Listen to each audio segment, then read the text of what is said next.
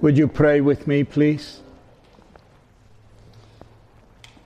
Father God, we are grateful. We are grateful so much for today. We are so, Father, so amazed by your grace, by your love for us, by your majesty.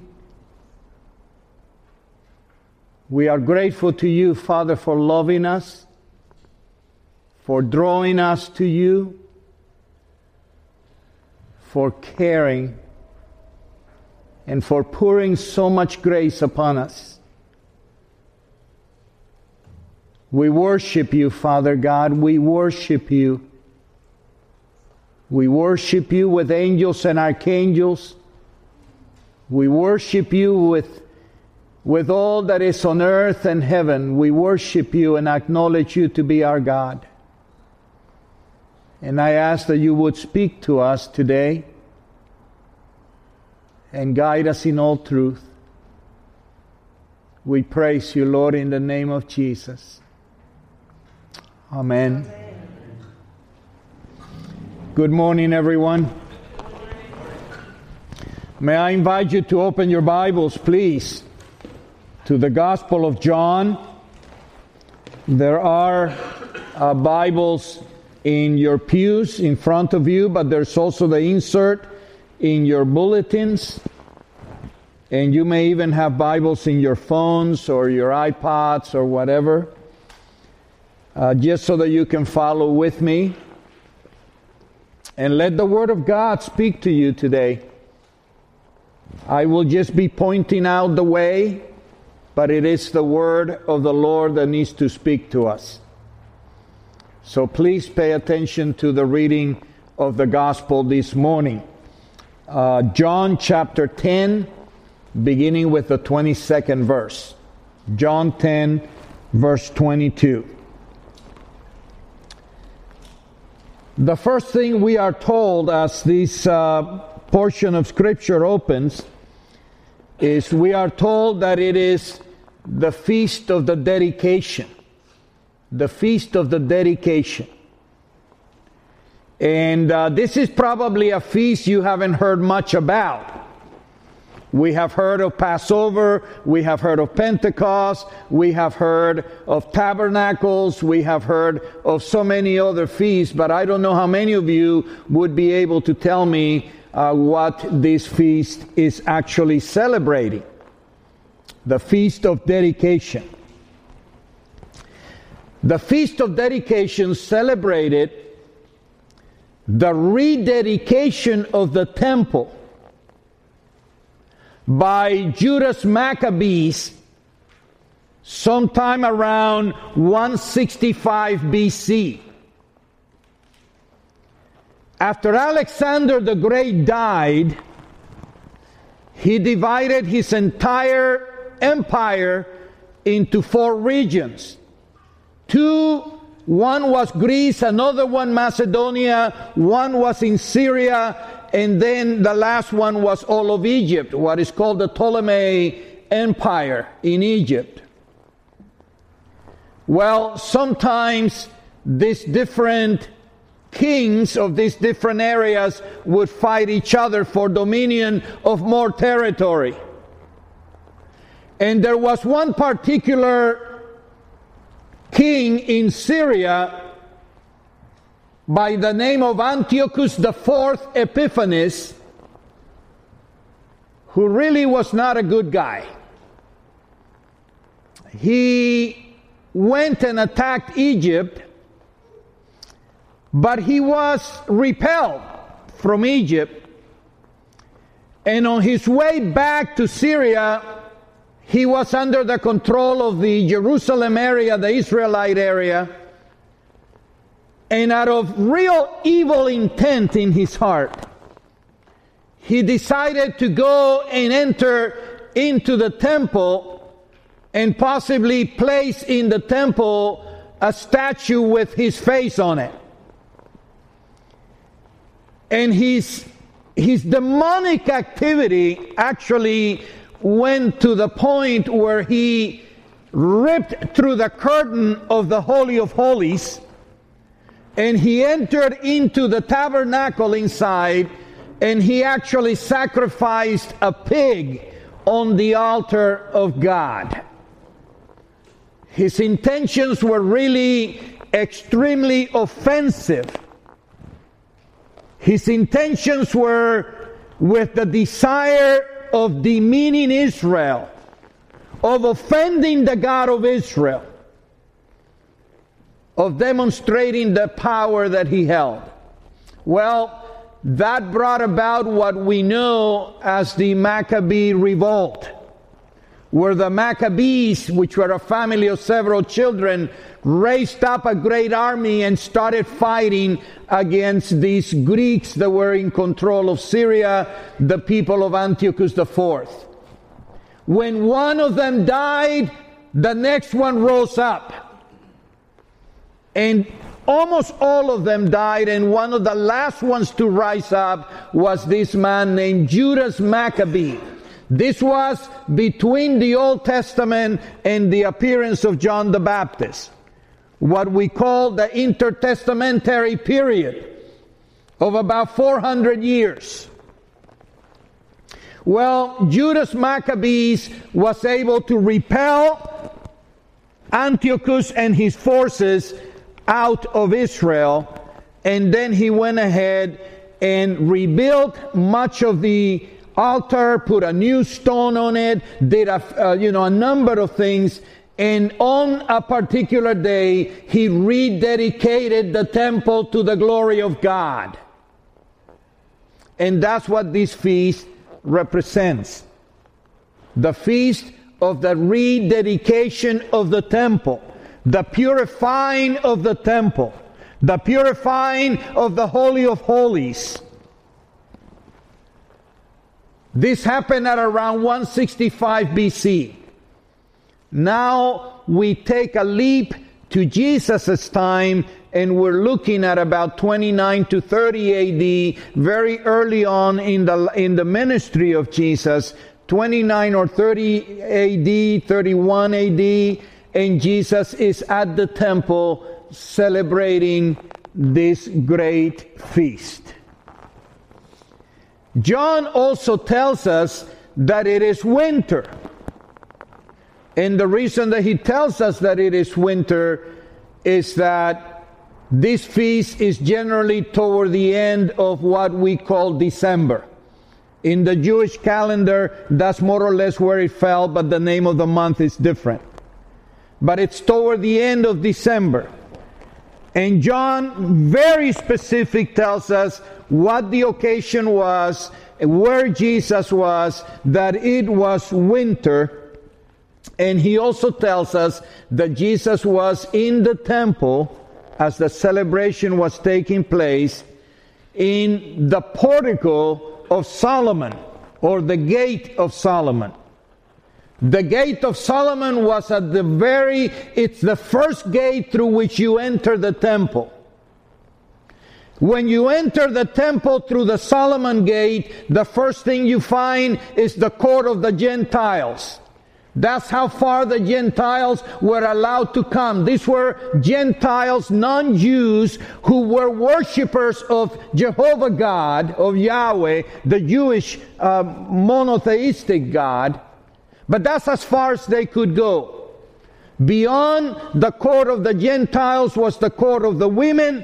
Beyond the court of the women, and this is the court of the Jewish women, no other female could go past this court. Beyond that was the court of the Jewish men, and beyond that is where the priest would go, and beyond that is the Holy of Holies at the bottom, which the priest could enter, the high priest could enter but once a year. Jesus is at the very entrance of the temple, surrounded by Gentiles and by Jewish worshippers. And it is at this point that some of the religious leaders, the Jewish religious leaders, approach Jesus with a challenge. They say to Jesus, "How long will you keep us in suspense? If you are the Christ, if you are the Messiah, if you are the promised one of the Jewish people, the promised one of God, the anointed of God, if you are the one we've been waiting for, tell us plainly. Jesus' response basically is, I told you already. I told you once, twice, 3 times, 4 times. The problem is that you don't believe what I'm telling you. I've told you repeatedly in numerous ways, in different ways, but you choose to ignore my words. So Jesus says, if my words are ignored, then look at the works that I do. I told you and you do not believe. Look at the works that I do. Who else is doing these kinds of things? Who else teaches the Word of God like I teach the Word of God, with the authority with which I teach? Who else has the power ministry that I have? Who else heals the sick? Who else raises the dead? Who else gives sight to the blind and hearing to the deaf? Who else turns water into wine? Who else causes the lame to walk? If you don't want to believe what I am saying to you, then look at the works that I do. They bear witness as to who I am. Who else is fulfilling Scripture the way I fulfill the prophecies and the promises of God? And at that point, Jesus begins a teaching that we all need to pay a lot of attention to. And I'm going to go, it's all there in the gospel. You can read it. I'm just going to point it out to you because I want to get to something else. But there are 3 things we can tell about Jesus from this passage in John 10. 3 things that are really clear. One is that Jesus says that He is the Messiah. He does not shy away from it.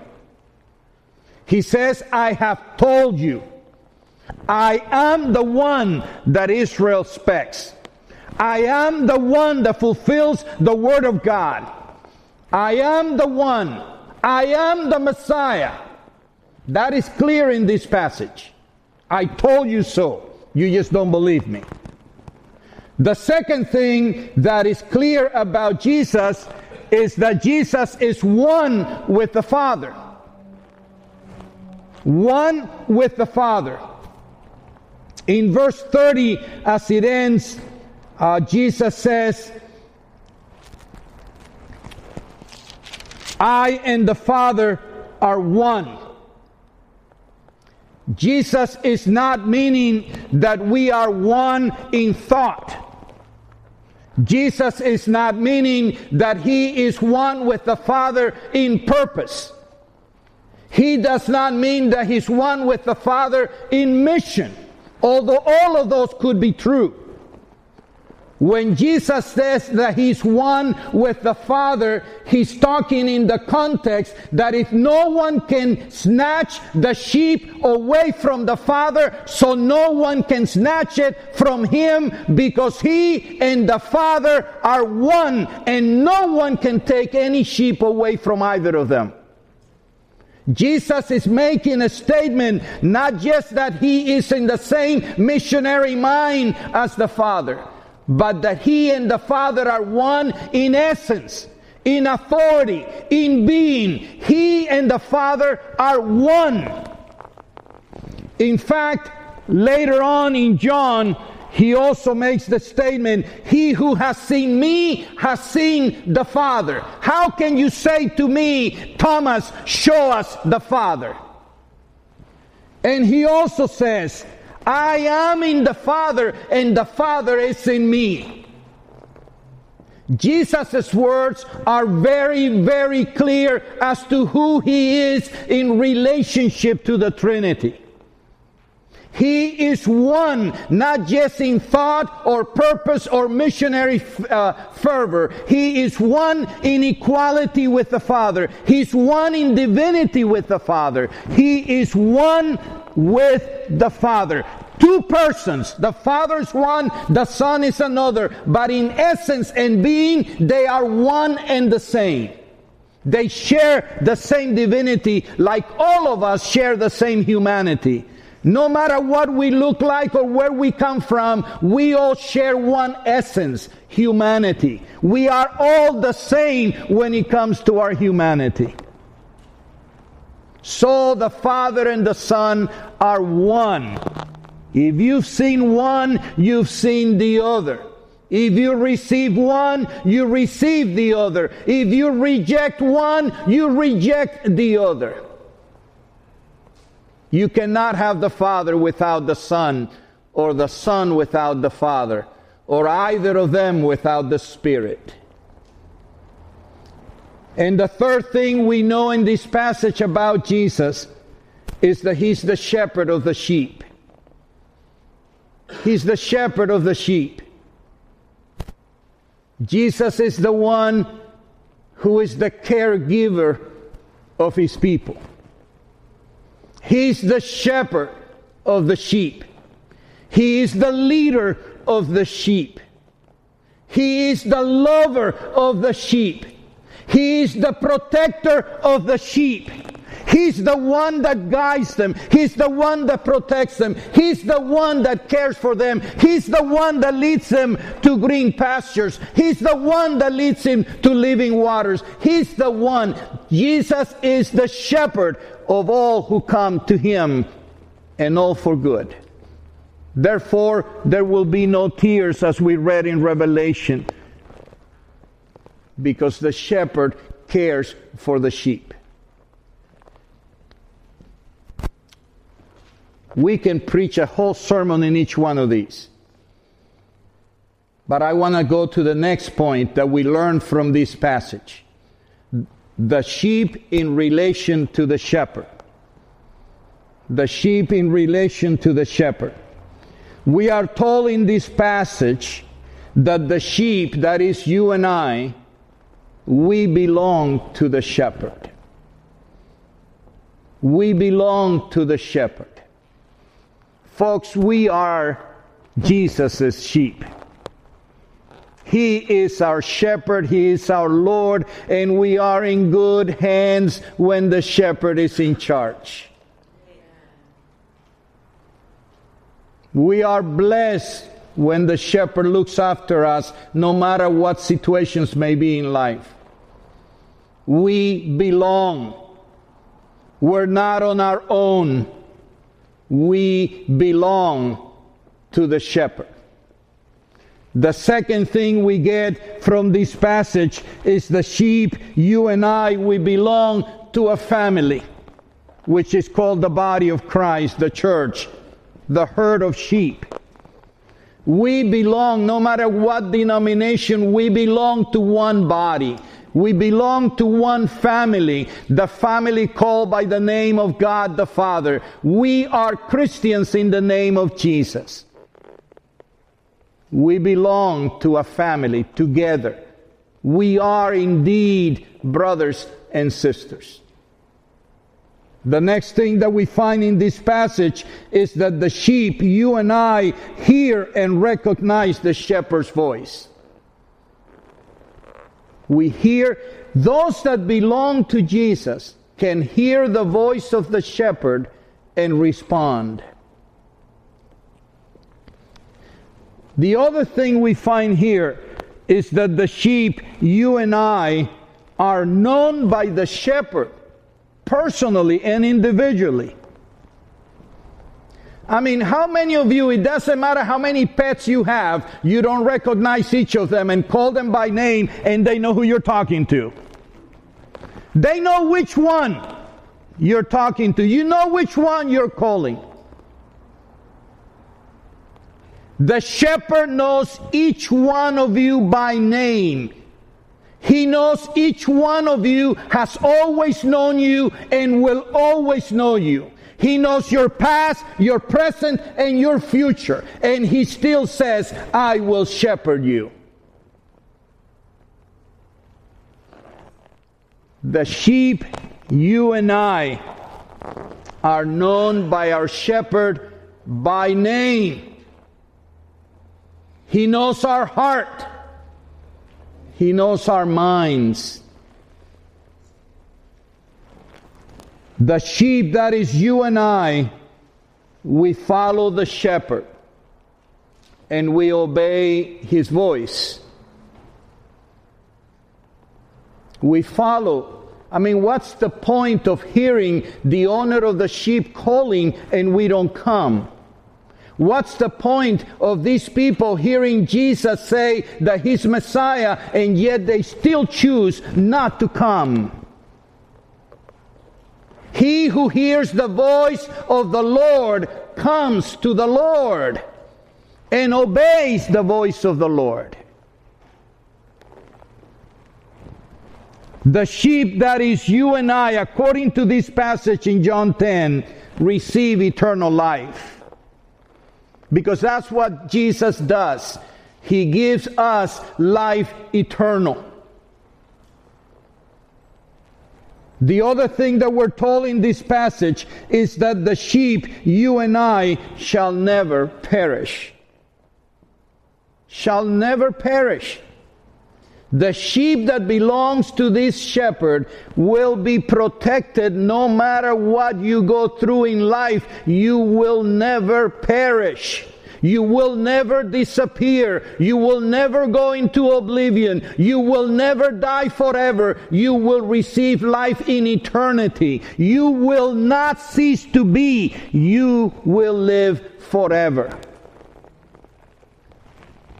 And the other thing that I find in this passage is that the sheep, you and I, can never be snatched from the shepherd's hand. No situation, no illness, no enemy, no natural catastrophe, no nothing this world can bring can ever take us from the hands of our shepherd.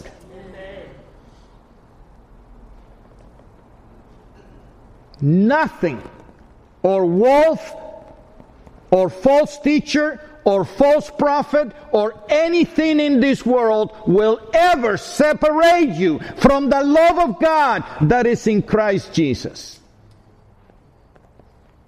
Nothing can snatch you, because the shepherd is in charge. Nothing can take you away from your shepherd's hands. Nothing. Not death, not sword, nothing.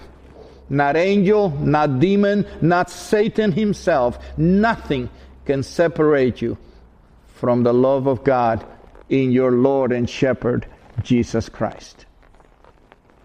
Now, all of this we can find in this passage. This assurance that we find in this passage. Now, let me ask you, by just show of hands, how many of you would like to hear the voice of your shepherd with clarity?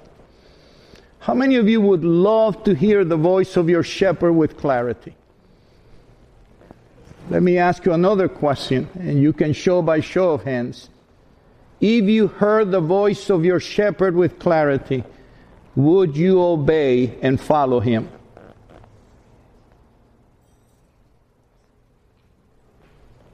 Because that's really what we want to talk about now. I want to talk a little bit about how do we hear the voice of our shepherd. Because the reality is that we go through life hearing all kinds of voices, don't we? Doesn't make us paranoid. It just means that we all have committees in our heads. We have full loads of voices in our heads all the time telling us what to think about the person next to you. What to think about the person that just made the wrong turn. We have all kinds of voices constantly getting our attention. So how do we discern between the voice of God and the voice, some other voice? If the sheep of Jesus hear his voice and follow, how do we do that? First of all, let me begin at the very basic. The Bible is the Word of God. And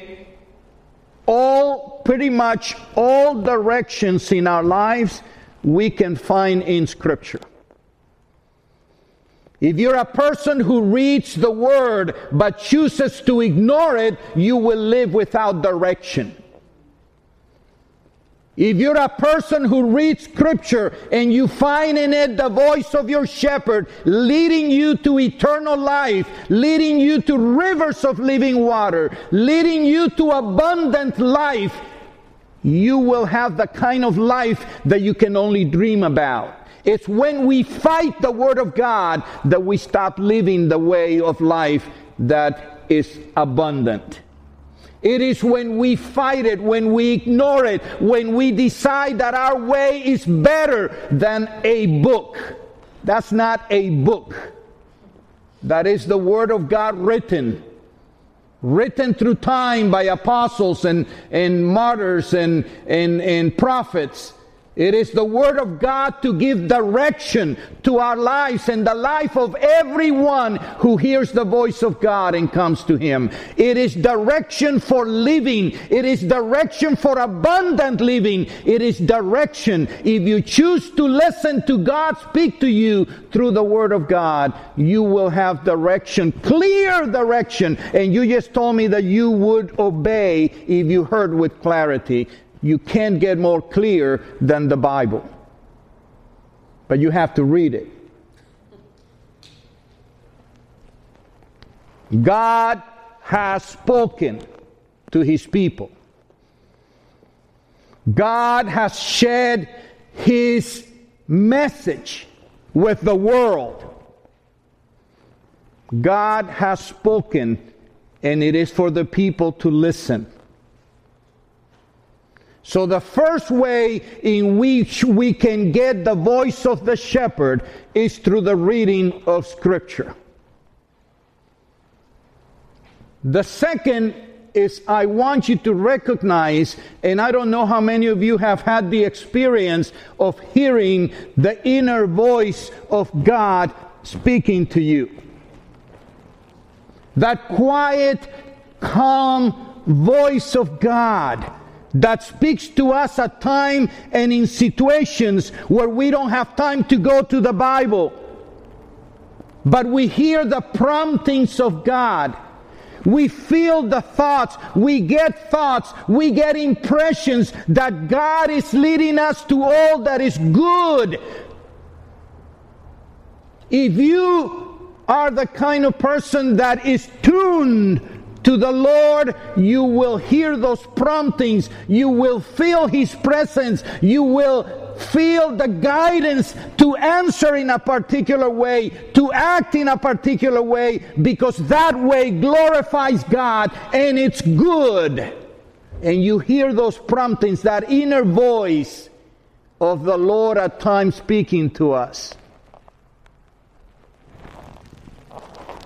In thoughts, impressions, sense of direction. You know, I hear these voices and I hear this inner voice of God, and it's up to me to say, yes, Lord, I'll do it. Even if I don't understand why am I being directed to do something or to pray for someone in a particular direction. I may not know everything, but if I feel God is leading me to something that is good, great, beneficial to somebody and brings glory to Him, I will do it. And I'll see where it goes. I don't have to know it from the beginning. I just have to be obedient and let God have the glory and have the fruit of whatever that word was. My job is to be obedient. His job is to direct me. I don't know how many of you feel the Lord has indeed spoken to you at times. But you know what? He can do more of that if you allow Him and if you seek Him. How else can I hear the voice of my shepherd? Well, the gift of discernment. The gift of discernment, the reality is that we are going to be in situations at time where common sense will tell us which way to act, what to say, Because God influences everything within us. Because the gift of discernment tells us, do it this way because it's God glorifying. Whatever the situation is, good and wrong, good and bad is written within your heart. And you know the difference of something you're going to do is to the glory of God or it's not. And if it is to the glory of God, do it. Situations will tell you, will guide you. You will experience a situation and you will ask yourself, how would Jesus deal with this person? How would Jesus deal with this situation? What would God want me to do? And if it is God glorifying and beneficial, do it. God gives us that ability to discern between right and wrong, good and evil, God glorifying and God offending. And we need to learn to say, I will not do it that way because this would glorify God better. Number 4, there's nothing like experience, people. Nothing like experience, and sometimes even trial and error. There are times you're going to get a prompting and you're going to check everything the way I'm telling you, and sometimes you're going to fall flat on your face. But nothing will teach you more about hearing the Lord than hearing the Lord over and over and over and over until you are really tuned and you begin to recognize the difference between the voices. But God will speak. But experience grows like maturity. At the beginning you hardly believe you're hearing. But the more you obey and the more you obey and the more you try to be obedient, the more you grow in hearing. And the more attuned you become to the voice of your shepherd and the direction of God in your life. Nothing can beat experience except the Word of God, which is objective and not subjective.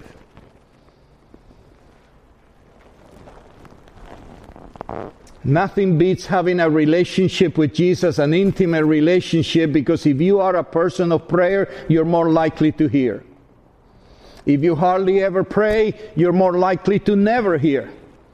If you are likely to spend time quiet, seeking God, reading Scripture, asking Him for help, if you are likely to seek God and pray and seek the truth and seek what's good, you are going to hear and you're going to feel the direction of God and the presence of God. And you will grow as a person who can hear your shepherd. And you will live a greater and abundant life. And you'll be a blessing to many.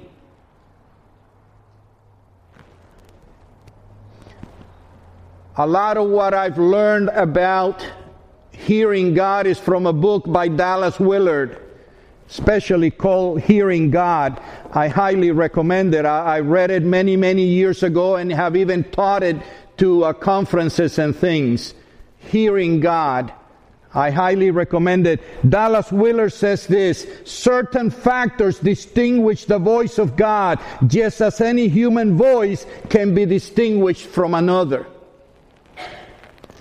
Certain factors distinguish the voice of God, just as any human voice can be distinguished from another. He gives us 3 ways that we can identify the voice of God versus any other voice. One of the things he says is that the voice of God, there's a quality to the voice of God. There's a weight. There is an impact in the Word of God that, you know what, I can read, and I'm an avid reader and I love reading as much as I can, but nothing has the impact in my life than when I read Scripture. That book knows everything about me. That book causes me to stop in my tracks like no other book I read, as great as the book may be. The Bible has a way of speaking that penetrates to my soul, The voice of God carries weight. It's autosufficient. It has divine authority when it speaks to us. We can feel, we can sense it, that this is from the Lord, because it challenges us. It doesn't leave us where we were. It challenges how I feel I should treat somebody. In my humanity, I may want to say, I don't want to talk to that person. In the voice of God, it would say, if you want me to talk to you, you need to talk to her. You have to love as you are loved. You have to forgive. That challenges you like no other voice would challenge you. The voice of God, the quality of the voice of God is one that calls you to attention. The voice of God does not argue with you. The voice of God is self-authenticating, and you feel it and you hear it and you know it's coming from the Lord. It's up to you to obey or not obey, but you know it, and it's different from any other voice. The second thing that Dallas Willard says about the voice of God, one is that the quality of the voice of God. The second thing he says is the spirit of the voice of God. It is peaceful. It is gentle. And it leaves you with peace and gentleness. It never seeks to hurt you or destroy you. It speaks to your voice as a loving parent would speak to a child.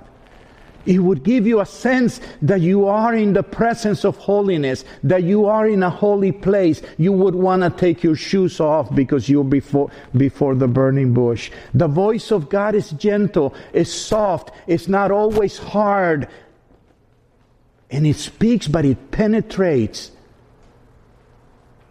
The spirit of the voice.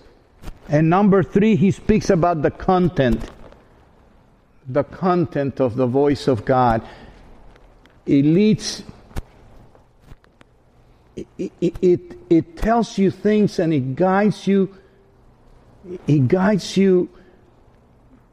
It speaks truth, and the content is for glory. Those are the 3 things that Dallas Willard speaks about. If you want to differentiate one voice from another, the quality of the voice, the spirit of the voice, the intent of the voice, and the content of the voice. If all 3 match, you probably are hearing from the Lord. And lastly, let me say one other way that we need to be very aware of how to hear the Lord is what I call ordinary and unusual. In fact, that I got from the book I had you all reading during Lent, Richard Foster's on meditation. He speaks about that. You know, sometimes we can see God's presence and God's message and God's word in the ordinary things of life. In things that are normal. In being protected from an accident. In being caught before we fall. In the ordinary ways of life, that if we are aware enough, we know that God is with us through the ordinary things of life. That sometimes we're blind or we think it's just coincidence. But God is present in the ordinary things of our lives as well. And He speaks to us and He lets us know that He's with us no matter what. But there's also the unusual. Those miracles that happen in our lives, little and great. Those things that shouldn't be and yet are.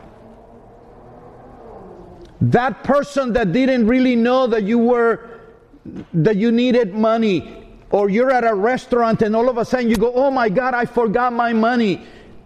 And someone comes and says, it's okay, sir, I'll take care of it for you. I mean, those are unusual events that demonstrate how God speaks to one person to bless another. And the times that you yourself are moved to be of blessing to someone that you normally would not. Or perhaps you feel, you know what, I need more money than anybody else. And yet I've come upon these funds. I'm going to tithe from this money. The unusual ways in which God directs us and gives us peace and gives us a prompting and gives us a purpose. And we go beyond the limits that we would normally go because we know we're blessing God and blessing God's people. Our God is not a mute God. He's never been and He will never be. He wants to speak to us. And He speaks to us through these things. The Bible, the interior inner voice, the gift of discernment between what's right and what's wrong, the experience in hearing that grows us so that we hear better and better and better and are more aware of how God speaks at times. In a living relationship with Him, and the ordinary and the unusual, if we just awaken to the fact that God wants to be in relationship with you, that He really, truly wants to give you a life like you never would be able to attain by yourself. That He loves you, that He cares because He's your shepherd. He will guide you today, but you need to be ready to obey when you hear the shepherd calling. When He talks to you, when you feel a prompting, don't ignore it. Don't ignore it. You know, maybe at the beginning it'll be a small prompting. Be obedient. And you're going to see how much more often you get impressions.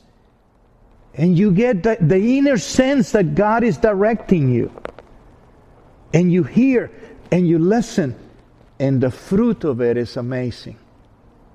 In you and in others. The sheep hear my voice